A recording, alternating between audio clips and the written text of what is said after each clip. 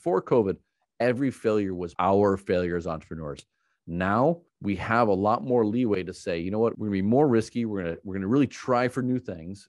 And if it doesn't work, we're gonna learn from those lessons. So that's what makes this time a really great time to try new things and to pivot. Welcome back, everybody. Rich Brubaker, Tom Stater, Mission Driven Podcast, here with you today talking about how individuals and organizations can take on big problems that humanity is facing and hopefully solve them over time. Really excited to be here talking with my friend Tom here because we're talking about pivoting today. A lot of things have been happening in the world, a lot of reasons over the last 2 years why we should all have been making big decisions about our organizations, ourselves, and where we want to best put our efforts and resources. Today, I'm stuck in quarantine, academically thinking about pivots and where I should be going, where my organization should be going. Tom is putting thought to practice, been making some decisions. And Tom, man, I'm excited to hear about this.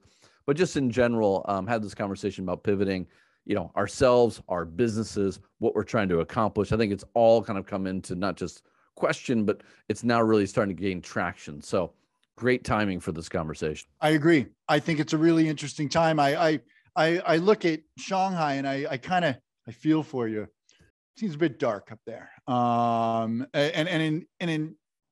just say in Saigon, Southeast Asia, it's opening up. In the past month, I've been to Bangkok and back to Saigon, which was impossible to do. I feel as if the new normal, which was COVID, is slowly moving into the rearview mirror. You've been going back and forth between Bangkok and Ho Chi Minh. What's going on with you, man? Give us an update. What's the pivot? Why are you going back and forth? What's your plan and why now? I would say that I'm not making a move to Bangkok. I think I'm just putting a lot more energy into developing Bangkok as a part of my life for its importance professionally. I'm still going to be 50% in Saigon because I do love Saigon. I love Vietnam. But at the same time, I am very much looking forward to spending more time in Bangkok. Why now? Why after all this time is it the best time to be doing this? I know it's the right thing to do. This is something that I wanted to do right before COVID. It is the right decision for me professionally and for me personally. And so we've talked about this. The last 2 years have been pretty hard on the business, hard on ourselves, just trying to figure out what we should do. How is this feeding into your plans, man? Is this a great time to be looking at moving around more? How are you adjusting to that? My goal is 50% in Bangkok, 50% in Saigon. I have the luxury of being able to live my life in that way. Yeah. So I feel quite lucky about that. Also, I'm hedging my bets on this because if Bangkok doesn't work out, I can always, go 100% back into Saigon. There's no real reason why not to live here, except for the access to Bangkok, which is basically the capital of development work in Southeast Asia. Yeah. And pre-COVID, that's where I was slowly moving to. And I didn't call it a pivot. It was just a natural movement to that, in that direction. Whether that was a destination or a transitional point, it was happening. And then COVID hit. Yeah. And those plans got put on pause. Set up to do the same thing, right? I had the office in Bangkok starting to open. For me, actually, it was something that I had thought about for a number of years and was really excited to do because it wasn't a pivot. It was, in a sense, very much a pivot because I was moving away from just being in China towards being in Asia and taking all the experience and the whatever from China that I'd accumulated and then hopefully expanding it out. So it was an expansion, but it was very much in lines of it's a strategic pivot away from China as my sole focus towards something like that. But it was in very similar regard. I was looking at Bangkok going, well, okay, it's in the center of Asia. I can travel easily. All the talent is there. There were so many things that were drawing me towards that point, but it took me a matter of years to make that decision. Yeah. And, how do you feel about that? Having to put your plans on hold for so long? I think this gets back to why don't people make decisions and pivot when they know they need to? And I was kind of thinking one, there's a few barriers I think that we all face. One is complacency, obviously. things are going well. Why do I need to make a change? Right. The other one is I think I have time, like the belief that you have enough time to get things done, or it'd just be too much work to make that happen. And I think, another one is like you're just trying to protect what you've already built, and the fear of failing at another thing when you think, I mean, why would you leave here if you aren't failing? Like, in a sense, like you have to admit failure and open yourself up to failure again. So I think like mentally there's a lot of barriers, but how would I feel now? Well, yeah, I mean, in some sense that then, okay, now the guilt comes in. It's like, shit, I should have done that 2 years ago. I should have done that 4 years ago, because now I've watched others who did it. I see what they're able to accomplish. Like I see the fact that you were able to get out and you're able to like actually get bounced between boards and actually do this as an advantage to where I'm like, oh, okay, I stayed in China too long. That's not to say that I regret my decision, but if I'm thinking about the decision on its own, I think there's a lot of barrier mentally to making these decisions. I don't know. I mean, what took you we talked about this earlier. You said it took you a couple of years to get this done. Like, what took you so long to make that decision to move? I mean, obviously you were locked down, you physically couldn't move, but that's not the only reason why you didn't. So what were some things that held you back, or some things that you were thinking about as you were planning this out? Oh, COVID. I mean, there's nothing that slowed me down more than COVID. And so I'll talk about two things. One is, yeah, I mean, COVID slowed me down. That absolutely. But if it wasn't for COVID, we would not have consolidated the organization that I work with in the way that we did, which would have enabled me to make a move to Bangkok. Yeah. And so we used to be a regional Asian not-for-profit. Right. Now we are a China-focused nonprofit. Right. That is, I mean, there's positives and negatives. Yeah, that was its own pivot. I see it as positive. 100% positive. Yeah. And that enables me to do more things. Yeah. And different things. So when I am making that move to Bangkok, I am there to support my organization. Yeah. But I'm also there to look for additional opportunities. Yeah. Now, those opportunities might be in line with the mission and vision of the library project, yeah, or it might be for something else, right, for say nonprofit insight I run. So right, it's interesting. I think that's part of every big transition or pivot, though, is the fact that you kind of got to get used to the idea that you're giving something up that you're used to. Right. And that doesn't mean that it's good, right? Like it's a bad situation or it's a good situation, and you have to do the work to get into a great situation. But what I've found, or into a different situation, I've also found that the hardest part of all of that is actually just making the decision to do it. Right. But once you get there, you're kind of free to build that next thing. And that itself can be exciting. Yeah. I think that the second part of the question that you asked, I did not answer, which was, what was the catalyst, I guess, for why? Like, what was the tipping point? And so I went to Bangkok as a holiday just because I could, yeah, just because plans could land and I could get off the airplane, and not go through multiple day quarantines. So I just booked a ticket there. And I think during that time, I was getting into conversations with people in the development sector, having conversations that I had not had nor able to have in Saigon.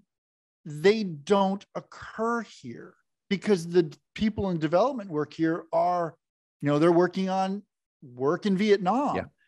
And in Bangkok, they're working on regional, they're working on global issues. And so it reminded me of these, like, just the conversations that were possible. And, right when I started having those, I was like, I love having that connection to local problems. That's Saigon. Yeah. Okay.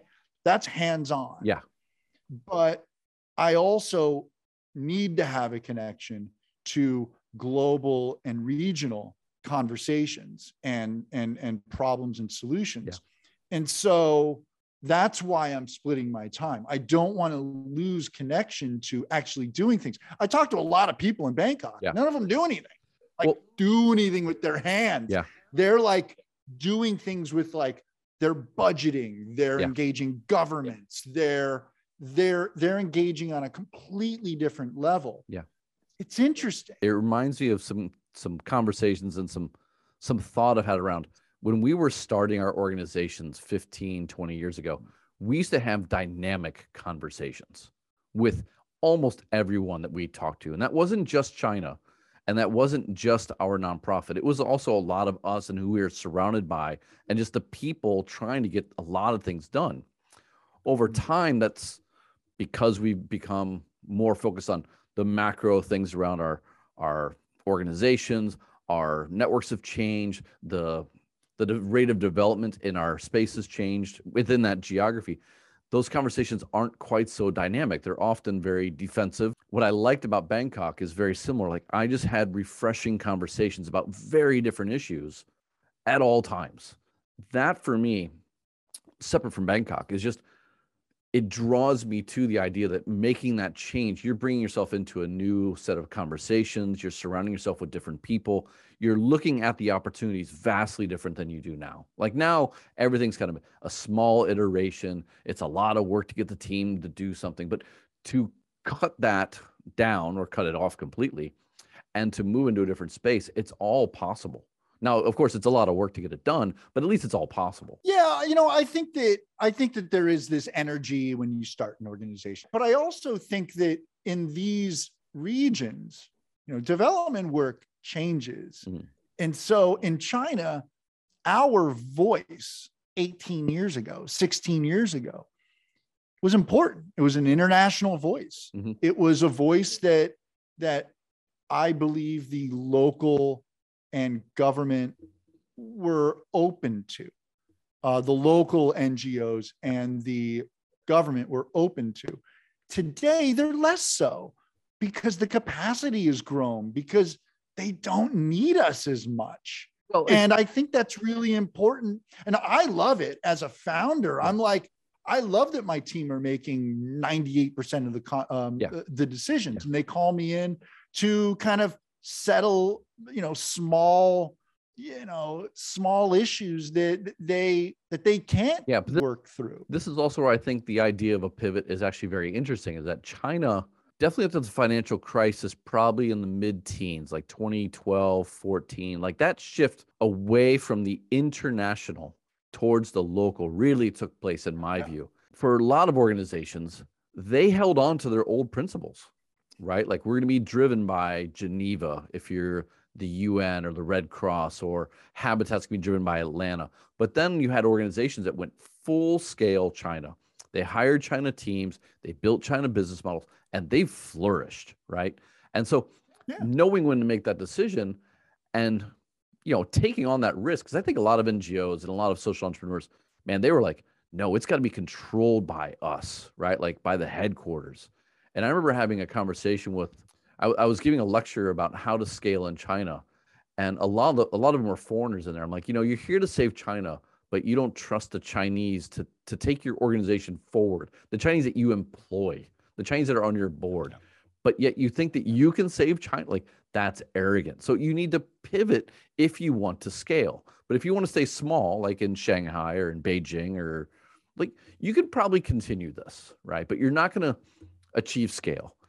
And a lot of organizations that were in that room, I bet if I went back and looked, I bet 95% are gone, like just gone. And maybe 5% are still just in Shanghai or just in their home market, because most groups did not make a real shift. They were scared of making that shift. Yeah, and I think like getting back to a pivot, I think that they probably they were there on a bit of borrowed time, and they made the decision. They made the decision to exit. Yeah. And there's nothing wrong with making that decision. There's some great organizations that were there and that are there. And so like getting back to why I'm making that jump down to Bangkok for at least part-time. Mm-hmm. It's for that reason. It's that I am lucky that I work for an organization. Yeah. I founded an organization and work for an organization that can allow me to do that. Yeah. But they're also holding me accountable, saying, you need to bring value to this. Mm-hmm. You need to find a way of raising funds or raising awareness or what have you in Southeast Asia, in Bangkok, if you're going to make that move. What's the process you've gone through to plan this pivot? Like what is it that you needed to know to feel comfortable to make the decision to go halftime between the two, or to make the, whatever jumps you're trying to make? I think 2 years ago, I would have just made the jump. Right. And I would have had a little bit of that mojo still in there. I feel that just in general, people in the world, I mean, everyone's a little bit damaged by what's happened to us over the past 2 years. Yeah. So, decision-making is a bit more difficult for me now. It's just a bit more difficult. So, am I wasting money and time by doing it slower over, say, a 6-month or a 1-year period? Maybe. Or maybe there's a reason. Maybe I'm acting more like an adult. Maybe this is the way people move. But did you have any need for, say, certainty of business, or certainty that you could succeed, or certainty that you had money in the bank to do this? I know it's the right next move. And that's how I make decisions. Yeah. I'm not a strategic thinker. I'm not looking down the road 10 years on where we need to be. That's not me. Yeah. I'm like, is this the right decision? But today, if you break down that feeling of what is right, what are some things that help you trust that feeling? Or what? I had great conversations. That's it. And the fact that Bangkok is the capital for development work in Southeast Asia, at least in 2022. Yeah. Now, I know that it is slowly over the next generation. Yeah. Be spread out over Southeast Asia. Yeah. And that is happening. And I think that's the right thing to do. But as of today, right now, that is where I need to be. In a sense, the conversations are just giving you confidence, but are they giving you actionable areas where you can get shit done, or it's just about confidence? It's just confidence. Yeah. I mean, it's as simple as that. I'm not overthinking this. I'm laughing because honestly, you know how many business ideas I have, and when I'm talking about with my online pivot, and I just haven't done it because I'm lacking the confidence. End of day. I know I'm having great conversations with you. I know that the other platform with the entrepreneurs is going pretty well, but to go all in, to put all your eggs in that, man, it's like. This morning, I had a conversation with a woman from Pakistan, wants to support the community. Kids can't afford school there. She started a small school 6 months ago. She has 30 kids. She has no money to really grow it, but she has vision and she's going for it. Yeah. When I look in the mirror at the risks that I've taken over the past 6 months, I'm like, man, I think I can make a move to Bangkok. You know what I mean? I'm like, I think I can do this. And that also drives me back to like when we started this, dude, we have savings, we have retirement, we have emergency funds. We didn't have shit back then, but we made decisions that were insanely more risky back then in comparison to what we're talking about now. Insanely. Right? But insane.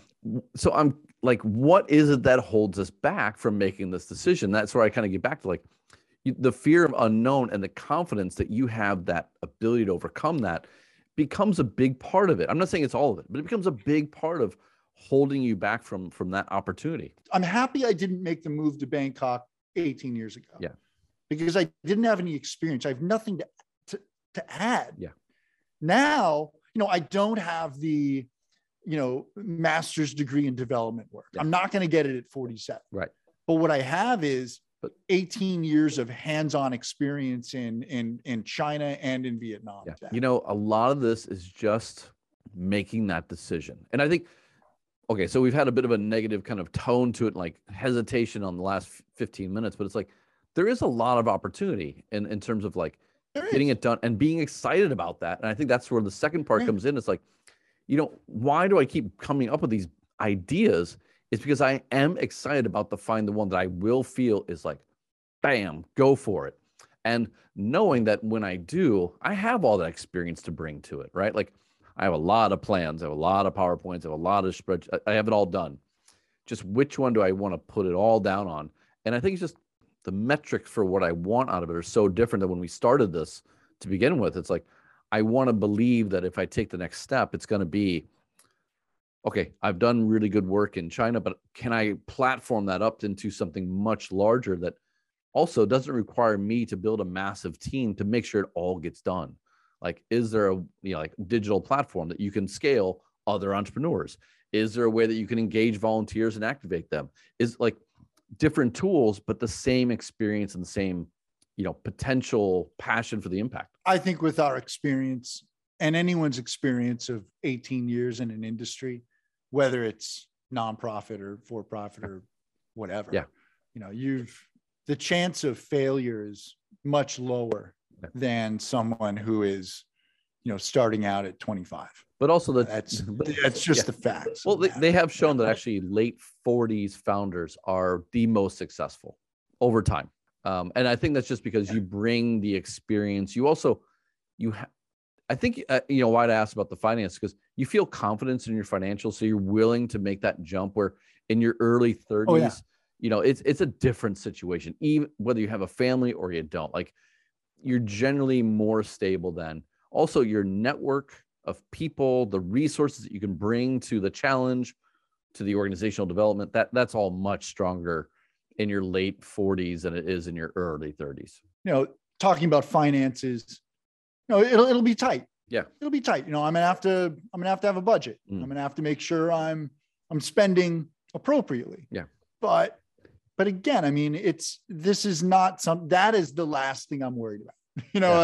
Of all the things I'm worrying about, finances are the last thing. Right. Okay, man. So do you have any ideas for what like success of this pivot looks like for you? What are you trying to get out of it? I just want to do cool things. I want to have good conversations. Yeah. I want to be around people who are doing interesting things within the development sector. Cool. That is important to me. With regards to the library project, I would like to, build some relationships, maybe some funding from foundations or something like that. Yeah. With regards to Nonprofit Insights, I think it would be really interesting to get more hands-on with other founders of organizations. And there's a lot in Thailand. Yeah. Much more than going on in Vietnam. Then, with regards to mission driven, just meeting more people that we might be able to interview. That's it. I also like Thailand for other reasons, like healthcare. Good healthcare. That's important to me. Yeah. So, that is an immediate KPI that will be automatically hit. Yeah. When the doors open on the plane. On the other side of this pivot for me, I think it's more stability in terms of, I'm going to put this work in, and hopefully through the online platforms, the products that I'm looking at, what it will do is it'll help to kind of smooth out the uncertainty around, say, China or the region or the world in many aspects. But at the same time, it will hopefully help other entrepreneurs, other mission-driven organizations to do what, to take the tools that I'm hopefully going to sell successfully, and they'll put them to use for a much bigger potential impact against the issues that I'm worried about, but also the issues that they're worried about. I'm pretty excited about the process, although editing sometimes gets to be a little bit, mind-numbing. But the conversations with people, the ability to have that, as a platform, dynamic conversations with people, that's awesome. Like, what can go wrong there? Financially, the good thing is that this doesn't cost a whole lot, right? Like, I have a microphone, I got a video camera, I have a light on the other side, and then I have my time. So the risk of failure administratively, at least, is much lower right now than, say, if I built another agency, which fortunately right now, my agency and the charity, the charity is phenomenally stable right now, which is great. The agency is on hold from a cash flow perspective because, COVID in China has kind of put all the projects there. But hopefully if this works, I can overcome that, because you're diversifying out the potential risks of the organization as long as you're developing the product. And that's the nice thing, is you get to focus on a product that you can just, you can control again, which I think is phenomenal. Mate, as a way to wrap this up, what are 3 things you would urge others to consider as they're looking at a pivot for themselves or their organization? I think the first thing you need to think about is, yourself. What does this align with your, your personal goals? Does it make sense? And I don't think you need to really overthink it too much. I don't think you should, like go too deep in it, but just asking the question, and answering the question, is this the right thing to do for me personally? The next thing I think is really important is, looking at your house, your personal life, your professional life. Does it align? And then the last thing I would say is finances.